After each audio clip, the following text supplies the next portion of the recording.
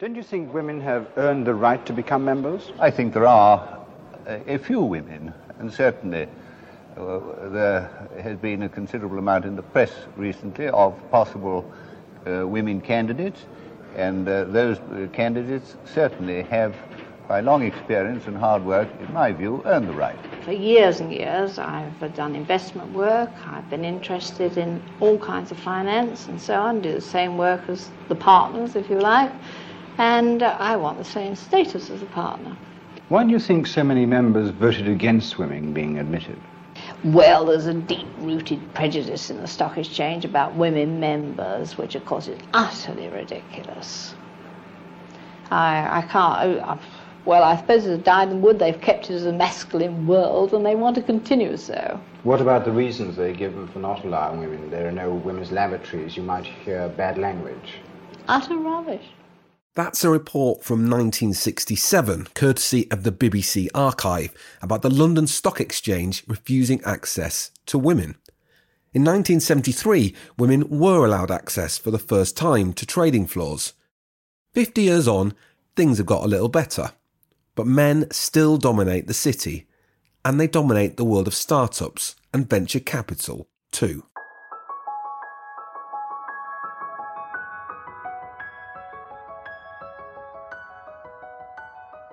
I'm Graham Ruddock, and this is Business Studies, a podcast that takes a second look at business stories from the past. In this episode, we speak to Clara Miglia, who worked in the city and then founded her own business, Equitori. As a woman who worked in the city and then a female entrepreneur, that makes her a pretty unusual success story for modern day Britain.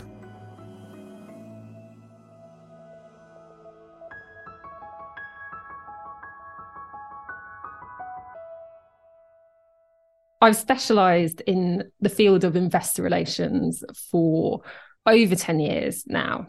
Investor relations is not an area of specialism that necessarily anyone's heard of. It's certainly not coming out of school or university, a sort of generally accepted career path. And I stumbled across investor relations through working in investment banking. And it took me a while. I'd say it took me several years to find a career that I actually thought suddenly, this is a really interesting space to be in. In investor relations, you help companies manage their relationships with their investors. So generally, public companies will have someone in-house who is managing the communication to their investors. And what's interesting about this type of communication is it's quite a specialist form of communication. I originally qualified as an accountant, so I do have a numbers background, but I studied English at university. So I've always much more enjoyed the communication, the bigger picture, sort of understanding of businesses and strategy. And when I found a career where you really have to communicate that very clearly, very consistently, very simply to companies, I thought actually I've really found a career I'm very passionate about. So my vision is really for all companies to professionalize their approach to how they communicate to investors. That's not just public companies, but also private companies can benefit from having a more sort of compelling equity story. And I suppose our name, Equitori, is derived from equity stories because we're helping companies articulate their story to investors. I find it quite surprising that almost every company invests in public relations and media relations. And I think that's really important from a reputational perspective, from a brand building perspective. But actually a really small proportion of companies, and not every publicly listed company, will have a professional communicating and managing that dialogue with their investors. And the reason I find that quite surprising is how you access investors, how you handle your investor relationships is ultimately going to support your valuation. And what we see really regularly in the equity markets is that companies who communicate well will often trade at a premium. They'll really support their valuation. And companies who communicate inconsistently, irregularly, poorly with investors will often trade at a discount. So that's the need for what we do. And then I guess the personal motivation was my mission statement at Equitori is all about changing how the city and how companies approach investor relations. There's obviously a business need for companies to professionalize the way they communicate with their institutional investors. From a personal perspective, change for me really reflects innovation. And I feel really lucky to be working in a sector that is really innovating quite rapidly. There's lots of new emerging technologies to help companies identify investors and communicate with investors. There's emerging use of AI in terms of how investors are screening companies that you need to be at the forefront of. And also any market-facing job is going to be evolving very rapidly because equity and debt markets do evolve. They're volatile, they're unpredictable. So it's quite exciting to be part of something that, is rapidly changing. And then I think the last piece of wanting to change stuff is actually the other side of equity in our name is all about having something that's fair and equal. And it was really important to me when I'm building a business, to create a culture that is fair and equitable. And I think having a really strong culture will support your diversity as a team. And I think in terms of having a diverse team, that leads to better ideas generation, better decision making, and ultimately a better service that we're offering to our customers and our clients. And you've built the business today so that over the last 7 years, I think you now have a team of 16 people. How did you start? Because obviously it was just you. And then what were sort of the key milestones that you'd pick out along the way over the last 7 years? So once I came up with the idea for the business, I came up with my brand. I had a clear presentation in terms of what I was trying to do that I could articulate to companies. And then how I started this was pre-COVID. So I was in my home office at the time when everyone else is in offices. And it's pretty hard graft getting off the ground as a business. I think firstly, you've got to be able to take financial risk to leave paid employment and set up on your own into quite an uncertain working environment where you don't know, you're self-employed, you're not sure yet when you're going to get paid, how much you're going to get paid, how successful the business is going to be. So firstly, you have to be able to, willing to take that financial risk. And then secondly, you've got to have a really thick skin. So how I started, I thought I had this amazing idea and I've got to start finding customers. So I don't know if you can still do this, but I downloaded my contacts from LinkedIn. I found one of the free CRM type databases, put them all in there. And I literally started at A and I worked my way down my list of contacts alphabetically and just got in touch with everyone. And some were adjacent areas of the world in which I operate now. Some were sort of directly working for companies that were potential clients of mine. And I just contacted people. I said, hey, this is what I've got, this business idea. I'm starting to offer investor relations services on a flexible basis to companies. Can I pick your brains about this? Is this something you might be interested in?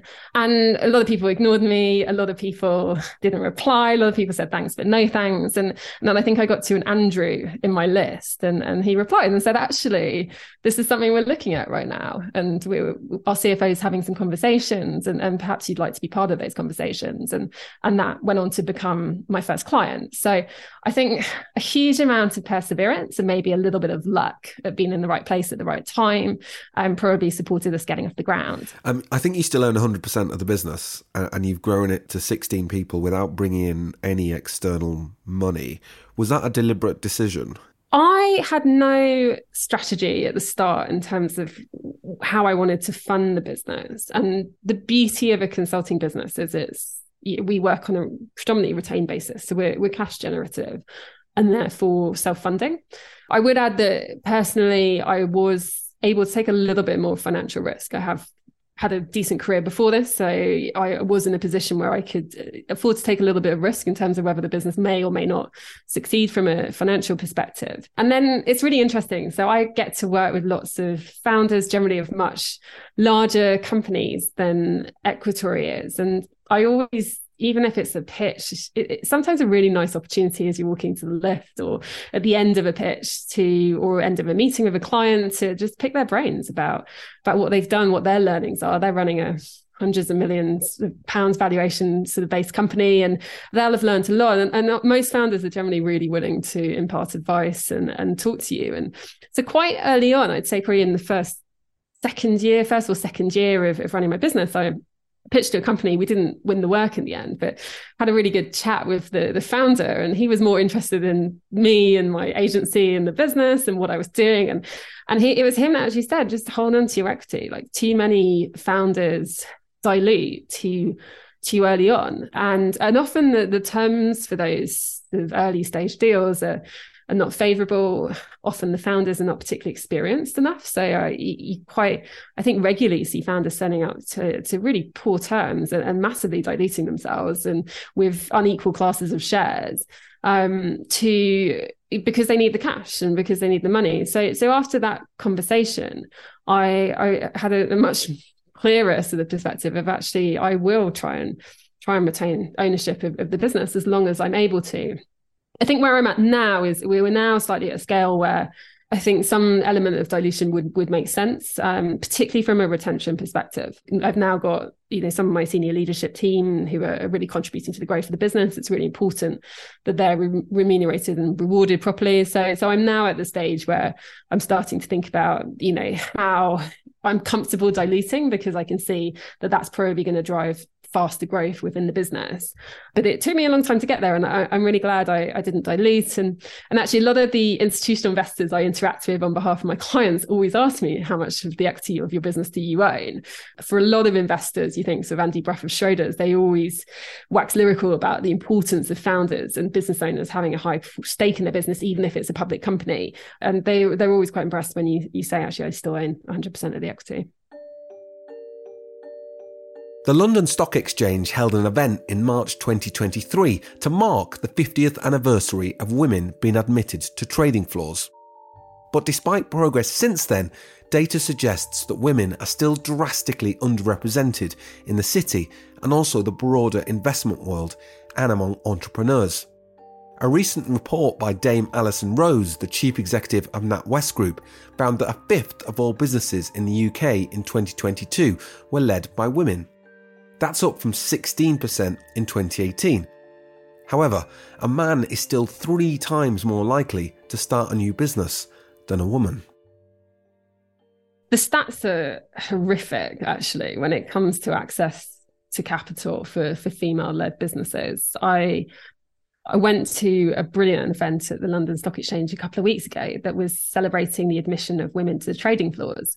And the first thing that surprised me about that event was it's only been 50 years since women have been admitted to trading. We're celebrating the centenary of lots of other organisations and events. And I was surprised by that time frame. And I love what the LSE, their CEO, is doing in terms of making access to capital just more equitable, more broadly across private companies, but also across different types of founders. And some of the stats they talked about were just astounding, really. So I think around 2% of VC capital goes to female-founded firms. And I think a big driver behind that is the investment committees themselves, the VCs, are predominantly male. I think it's, depending on what stats you read, 8% to 18% of VCs are female, and the same in the public markets as well, actually. So an amazing stat I heard on another podcast is that there are more institutional fund managers called Dave than there are women running institutional funds in the UK. And you have to think there's a connection between the capital allocation reflecting that gender split. And we're just talking about gender split here as well. In terms of broader diversity, I think the stats are even less favourable.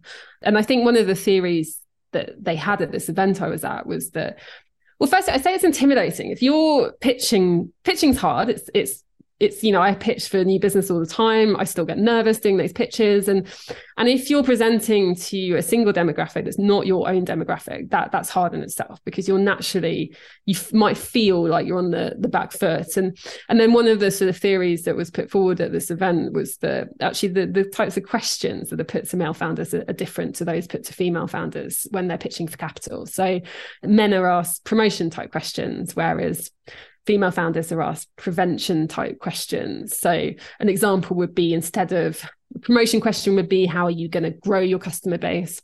A prevention question would be, how are you going to retain your customers and what's your retention rate? And so there's some work to do in terms of just trying to address maybe some unconscious bias that comes out through the investment process. But I mean, my personal view is that I think it starts with the diversity within the financial services industry and making greater strides to addressing that.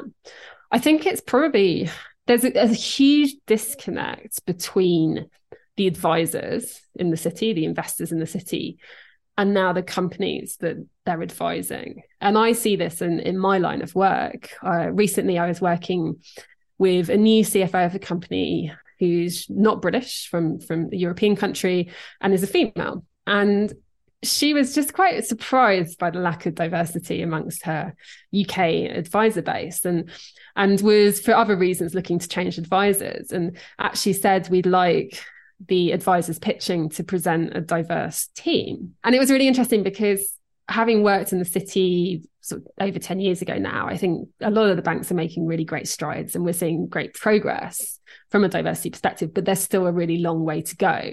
And while some banks came to the pitch 50-50 male female, others came with an all male team, and it obviously it wasn't the ultimate decision for the company, but it was interesting that it was a challenge for some of those advisors to even manage to address in that kind of situation. And I do think, you know, female-led IPOs are still low in overall numbers, but are growing. There's a growing number of female-founded firms that are going to grow and that are going to scale. And I think the advisors, particularly, you know, the banks, do need to sort of accelerate maybe the progress they're making. They are making great progress, but accelerate that progress to building a more diverse team to better represent and relate to the founders and the management teams of the companies they're advising. What challenges have you faced as a female founder that you don't think you would have faced as a male founder? Probably none. I don't know. I mean, there's one element at which you stand out a little bit when you're in the minority, and so that can work sometimes in your favour. I think the challenges of being a founder come down to the individual and your personality. I think being able to have the impetus and the confidence to start out on day one takes a huge amount of confidence. I think, you know, I have worked in some quite tough environments. I've worked in some very sort of fast-paced banking environments, and so maybe I was better prepared in terms of just the industry and developing a really thick skin in terms of, you get a lot of knockbacks when you start out running a business, and you need to not let those setbacks derail you. You've got to stay focused on your vision, on that 3 to 5 year plan. And again, I don't know if this is gender specific. I think all founders experience this, but a lot of people love to tell you what you're not going to succeed at. So when you start out, people will tell you all sorts of things. You know, they said there's no need for what you're trying to do. There's already companies trying to do this, and they're bigger, they're better. They will tell you you're going to struggle to scale your business. They will tell you that, you know, it's going to be really hard for you to win business, particularly as a small boutique sort of firm at the start. And you've got to, again, just learn to sort of block out some of that noise and actually use it to your advantage, because some of the sort of curveballs people presented to me actually have turned out to be challenges. As an agency, it is hard to scale an agency, and that's probably one of my biggest challenges. But I was sort of mindful of that from the start, because lots of people told me I couldn't do it. And so that almost motivates me to do it. But also I've always had that at the back of my mind, that this is going to be a challenge for me. So I'm always been thinking about how to address that. You touched on the city, and that since you left there's been some improvements. But what was it like when you were in the city? Because you were in corporate broking, which then and now it has been quite a male and testosterone driven environment. So what was it like? So corporate broking, I guess not everyone's familiar with the role. You sit within investment banking, but instead you focus on the advising public companies, and you help those companies access capital and engage with the equity capital markets.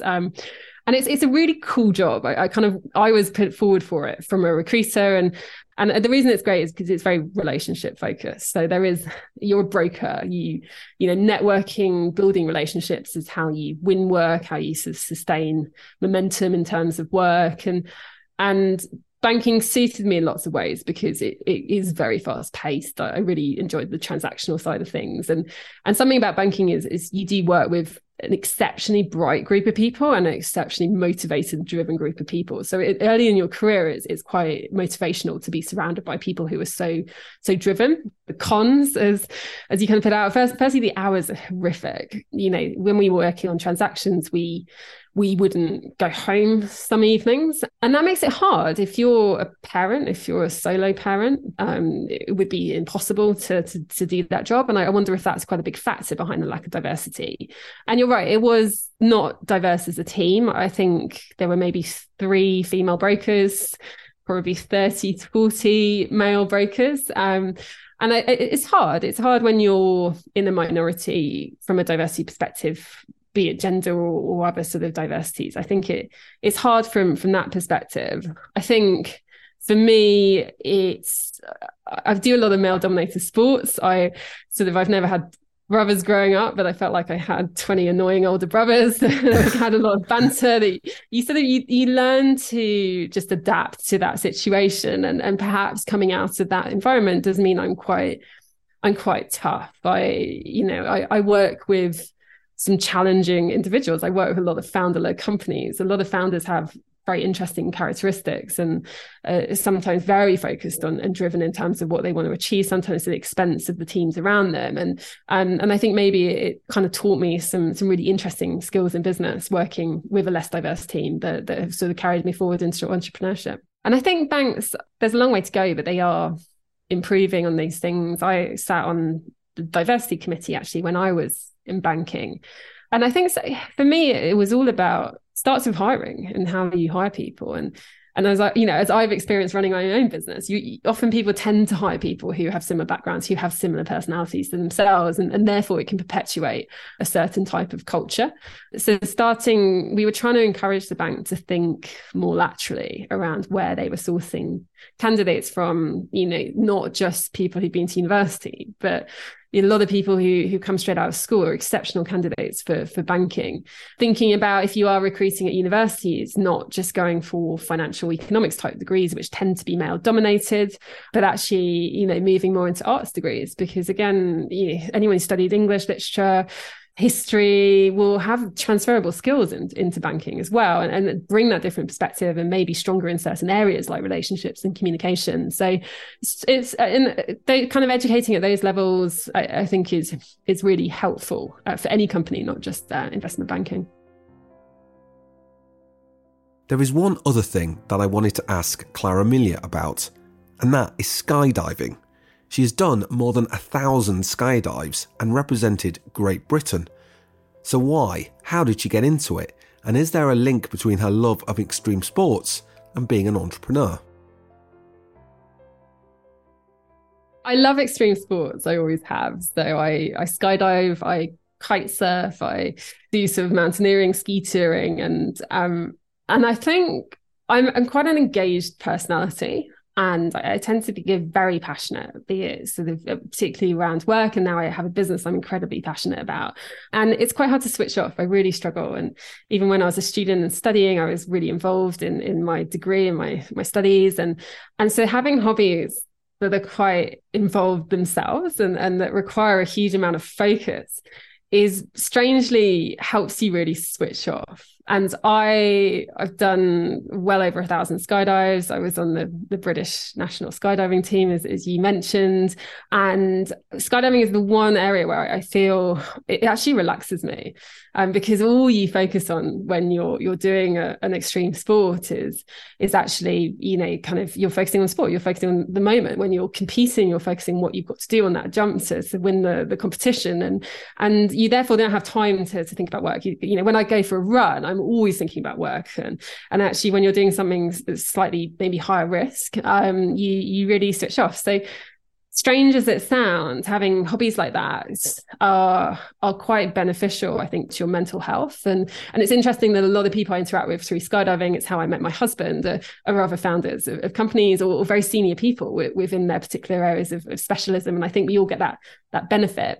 I think there's quite a lot of transferable skills actually from sport, particularly if you're kind of competing at a national level, that I really benefit from in business in particular. I think Skydiving's perceived as high risk. I would argue that you choose your risk level. I've got friends who base jump, they have one parachute. The risk of that kind of sport is significantly higher than skydiving, where you have two parachutes. And actually, if you're behaving sensibly when you're under your parachute and you're landing properly, then the risk is much lower than maybe people perceive. But I think having that kind of understanding of risk and when to push on risk and having the appetite to take a level of risk, but only if you really understand the implications of that risk. I think that's really benefited me working in business. And then actually working, sort of been on the sort of national team for a year, you learn quite a lot of techniques when you're competing that again benefit me in business. One of the techniques was visualization. I worked with this amazing coach, and he was on a much more significant global sort of team than we were at the time. And he said, every day I spend 1 minute visualizing what I'm going to do on that skydive. I run through it from jumping out of the plane to landing on the ground. And by doing just 1 minute a day, I know that by the time I get to the competition, I'm going to be 5 hours ahead of my competitors in terms of my ability to perform on that jump. And I use that technique quite a lot now in business. I still find public speaking terrifying. I enjoy it, but it terrifies me. And actually, I found visualizing what it's going to be like, putting myself on stage, mentally preparing myself for a situation or a pitch that I'm going to be in, benefits me hugely in terms of just that mental sort of preparation ahead of a key event, and then you perform better as a result. It's interesting what you say there about risk, because it's sort of understanding risk is a theme that's come out in a number of the podcast episodes we've done. And on skydiving, as you say, it's often perceived, some reasons that some people don't do it is they perceive that the risk is too high. But it's interesting what you say there, that is that a misunderstanding, that actually if you're doing it correctly with the right precautions, the risk is a lot lower than is perceived? It's low, and I think I like data, I like numbers, and so when I was doing my training, I just asked all the questions.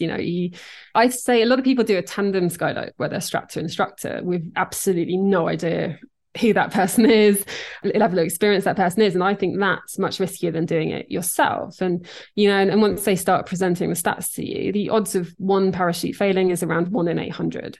And that's true. I've had 2 fails in sort of 1,400 jumps. So that feels about right in terms of the risk level. The odds of your second parachute failing, it's designed to open under stress situations. So they were even higher in terms of the odds, and the combined odds. So, therefore it's a very, very low risk of both your parachutes failing.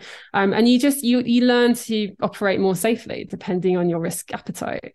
My husband does high performance landings, and I don't do that because for me, that's a high level of risk than one I want to take on. And the reward and the enjoyment of doing that high performance landing that probably outweighs for me the risk and the fear of sort of trying to learn how to do it myself. So I love data, and even running a consulting business, I use data as much as I can, be it from marketing, social media statistics to we track our time. And before I started tracking my time in business, I had no idea that we were practically paying some companies to work for them. And then suddenly we started getting that data, and you start to really adjust your pricing and your margins accordingly. And so with anything, be it sport or be it business, having data and statistics available, it just means you can make much better, much more informed decisions. And I think as an accountant, I really love that.